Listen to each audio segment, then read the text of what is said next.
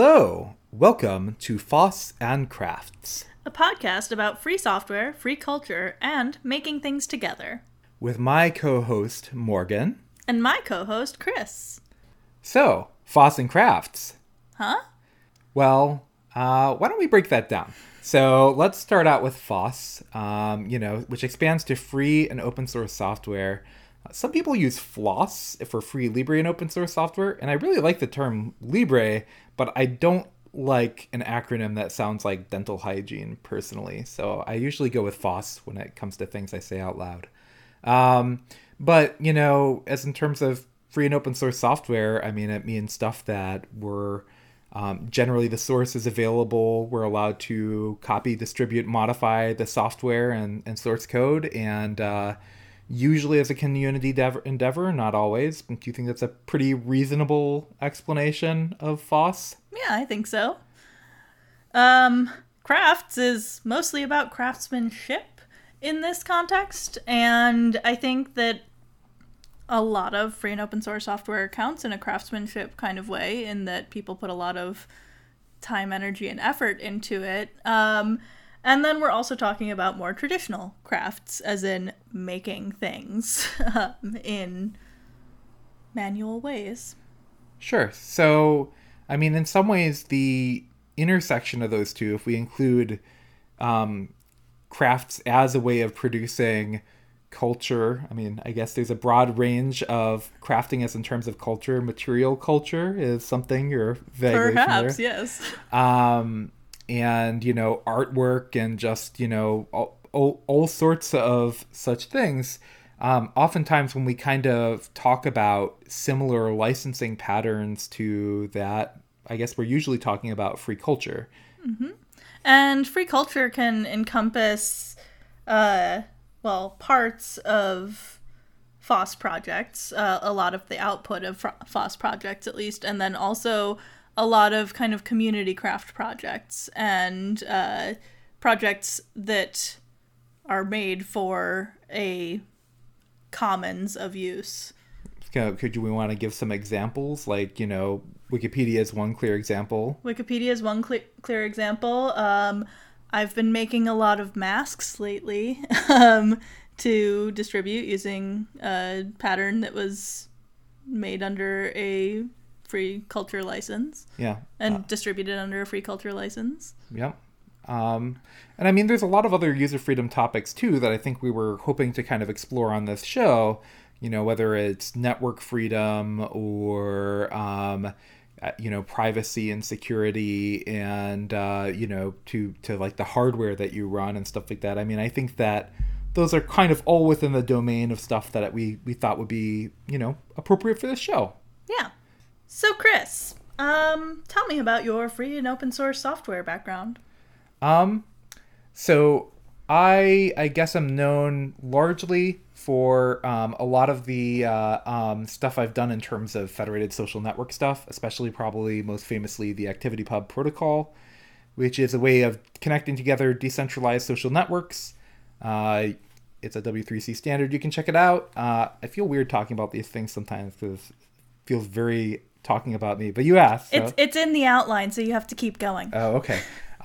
We are breaking the fourth wall of our show on the very first episode. So expect a lot of bickering and banter. That is true. So I'm also interested in free software and free culture licensing, and have been involved in that, quite a bit. But a lot of the contributions I make are sometimes just writing software, and I really enjoy especially Lispy languages and stuff like that. I don't know. Well, Morgan, I'm going to turn this on you and say, why don't you describe your relationship to crafts? Would you consider yourself a crafty person? I am a very crafty person, so I made a list here of some of the craft types that I enjoy. Sewing, costuming, embroidery, knitting, crochet, spinning, weaving, drawing, painting, pencils, ceramics, a little bit of woodworking, picture framing, calligraphy, and vector art, usually using Inkscape. That's a lot of stuff. How does it tie into your day-to-day though? Kind of, the work that you do. Is that tie in a crafty manner as well? In fact, it does. So I am an art historian. I am currently very close to finishing my dissertation on women in textile production in the Roman Empire. So I started having an interest in crafting as a hobby, and it took me about 4 years into my PhD program to realize that, hey, I could actually write about this in an academic manner as well. So I study Roman art and archaeology, specifically craft practices and women's work. And Roman art and archaeology is an inherently interdisciplinary field of study. I'm within the art history department, but it also incorporates history, classics, women and gender studies, and a whole host of other languages that you have to study in order to be able to read the primary and secondary sources in this. So the title of our show seems to imply a certain degree of interdisciplinarity. And I feel like if we're asking, you asked me about my FOSS stuff, and I asked you about your craft stuff. So I feel like we got to turn this ship around here and go in the opposite direction. So I'm going to ask you about your FOSS background. What connects you to the free and open source software community? The first thing that got me involved in the free and open source software community was Chris. And because of Chris, I have been using GNU Linux on my computer for over a decade. It started in the dorms when everyone in our dorm got the same virus, except for Chris. Yeah. Because Chris used Linux and nobody else did. And when I asked them for help to get the virus off of my computer, they said, don't use Windows next time. Yeah, I mean, it's kind of a smug free software college kid thing to say, I guess. But I mean, that it's not just you're running it on your computer, although, I mean, you have been involved in the free software community in terms of those kind of things and attending conferences and stuff like that. But, I mean, that kind of work also bleeds into, I mean, the stuff that ties in with your actual job and your academic background, right? Yeah, so as a project assistant for a project in the art history department, I got a job as a project manager and developer for a digital humanities project. It's the William Ramsey project through UW-Madison. And basically I got that job because between having a spouse who was a programmer and having some background working on databases using FileMaker, I was the most qualified person in the art history department to build a website for a digital humanities project. So Chris was very patient over summer and helped me learn how to program using Python, and I built a website for this project.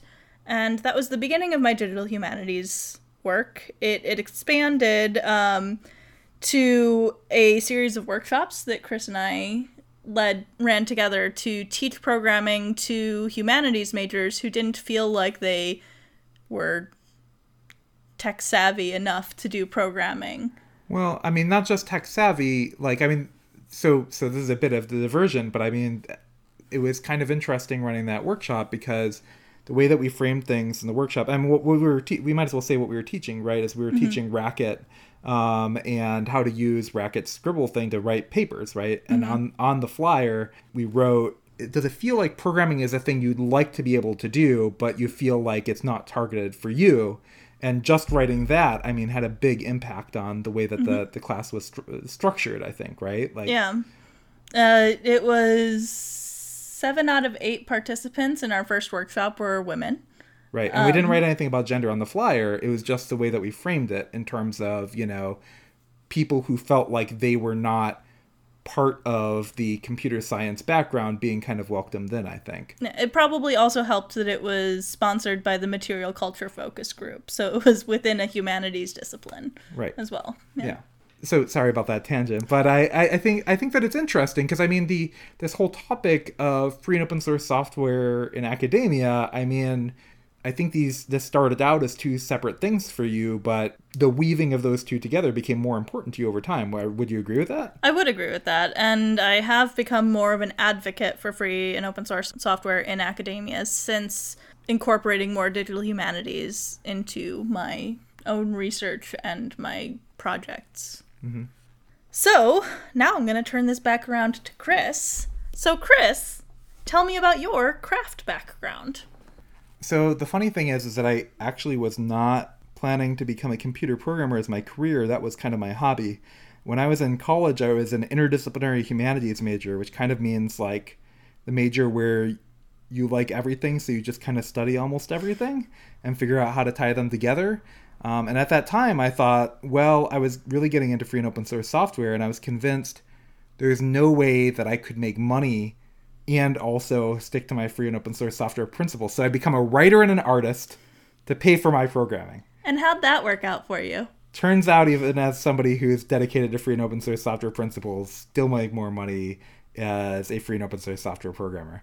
But I mean, it has been useful to kind of have the background of both, right? You know, having the background of having taken a lot of philosophy classes gave me a lot of analytical context to think about free and open source software principles from a traditional philosophy background, right? Having a lot of writing skills allowed me to do other kinds of writing. And, you know, I have in various projects tried to incorporate, you know, some digital painting and sometimes ASCII art and other such things. Sadly, you know, not as much these days as I'd like to in the kind of projects that I work on. But I mean, I feel like it's been very important. I mean, I guess in terms of other crafty things, I mean, from a domestic standpoint, so it's probably pretty obvious that Morgan and I are married by this point in the show. I mean, we've got a... Yeah, we didn't actually introduce that. I mean, we didn't explain that we have a real classic bicker, which I feel like is really important for like a married couple, right? Like, yeah. But so like in our household, I mean, I'm definitely the cook, and you're definitely the person who uses power tools. I mean, I'm not even allowed to touch them as a household rule, which a lot of people are like, that sounds really overbearing. Chris isn't even allowed to touch the power tools. So let me tell you a story. There was one time I was building a bookshelf, my first woodworking project really outside of picture framing. And I was using an orbital sander for the first time, and I had to switch the sanding disc on the sander. So I was being very careful. I unplugged the sander, I took off the old disc, I put on the new disc, and I was wearing headphones while I was doing this project, and as soon as I put on the new disc, I hear screaming, and I'm like, did this start and my hand is gone and I just didn't realize it? And then the screaming continues, and Chris comes through the back door limping. I had stepped 2 steps outside of our house and sprained my ankle.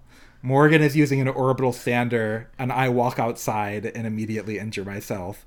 And yeah, there have been injuries from using non-power tools of very mundane varieties, which we won't get into in this episode. This is not about a Chris injures themselves episode, though there are a lot of stories about that. There are a lot of stories about Chris almost dying. I mean, so actually, I feel like we've spent a bunch of time talking about ourselves, and I first of all, that makes me kind of self-conscious sometimes, because like I feel like a show is not supposed to be about us, but we figure a lot of times people listen to the intro episode to get a sense of what's going on. So we figured maybe since we're expecting to be the 2 most common guests, we'd kind of want to give our audience some sort of introduction to who we are, right? And kind of explain how we wove these kind of disparate topics together into a somewhat cohesive, hopefully, theme. Right. So on that note, so we mentioned the topic of the show, the title of the show as Foss and Crafts from the perspective of individually Foss and Crafts, but there's probably a pretty obvious pun in there, which is that the relationship to arts and crafts, which is everyone's favorite summer school class where they learn to glue together popsicle sticks with Elmer's glue, right?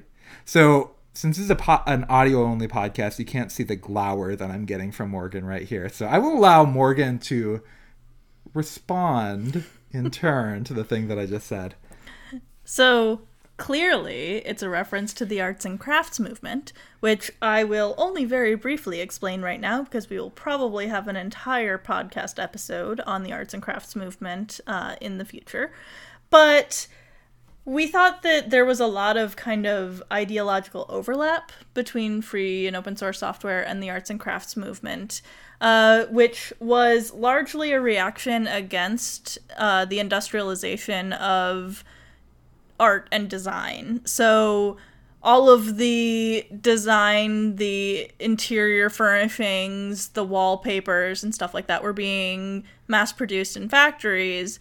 And this movement was trying to reclaim older methods of producing and give some creative integrity and power back to the craftsmen, the people who were building these things, basically taking the power away from larger industry and corporations, and putting that power back in the hands of the developers. Right, which I mean, I guess is kind of a returning of agency to kind of to the general public, right? Is kind of the vision of it, right?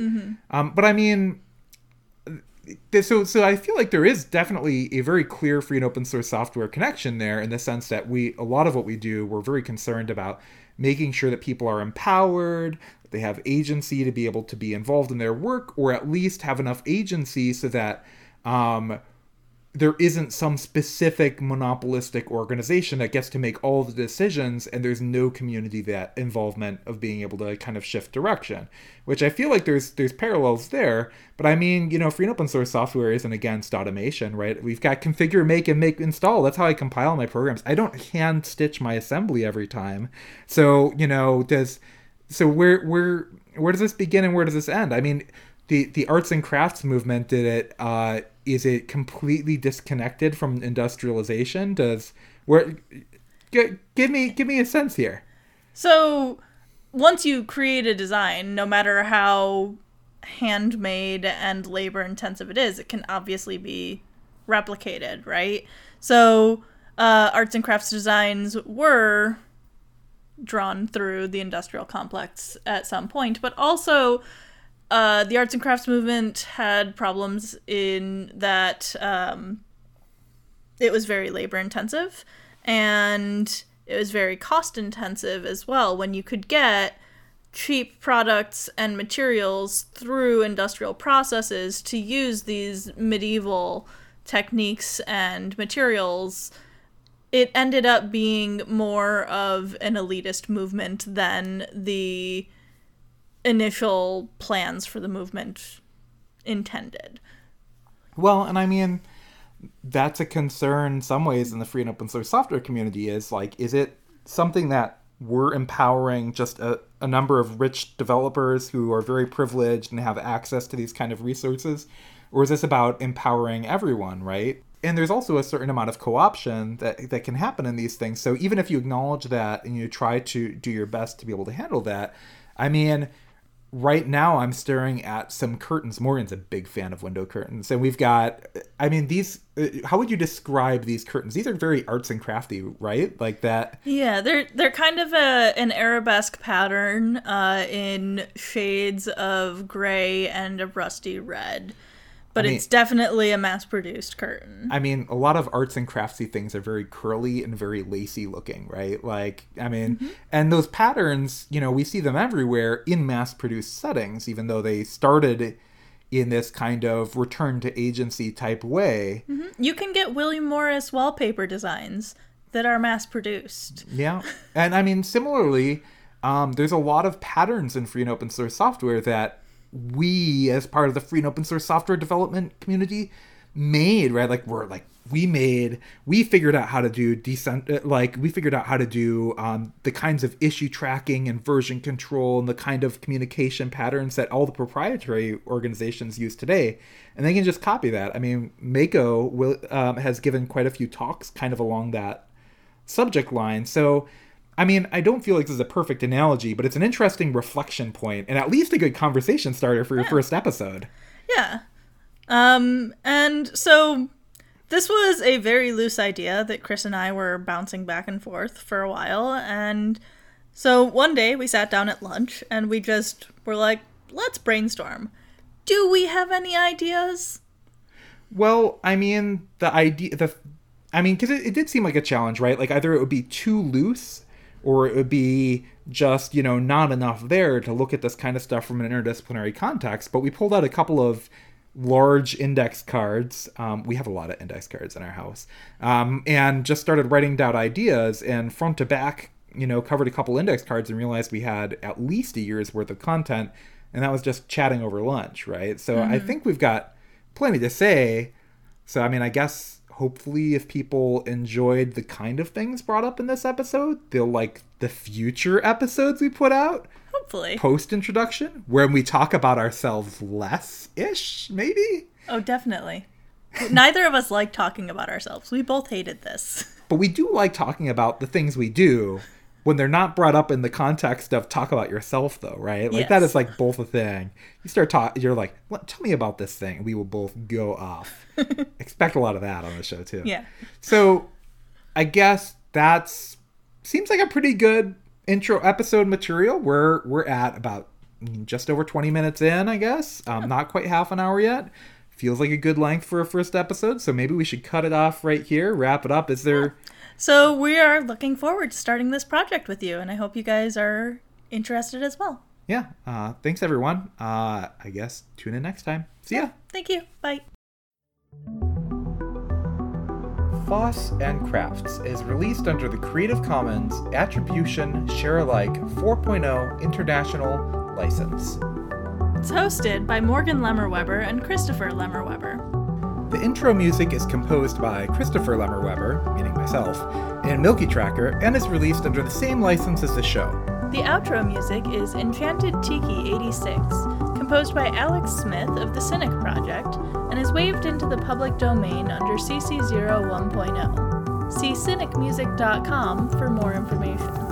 You can get in contact with us on the Fediverse, Foss and Crafts at octodon.social, on Twitter as @FossandCrafts, or you can email us, podcast@fossandcrafts.org.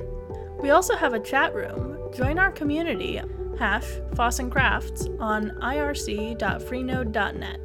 If you'd like to support the show, you can donate at patreon.com/CWEBBER. That's it for this week. Until next time, stay free and stay crafty.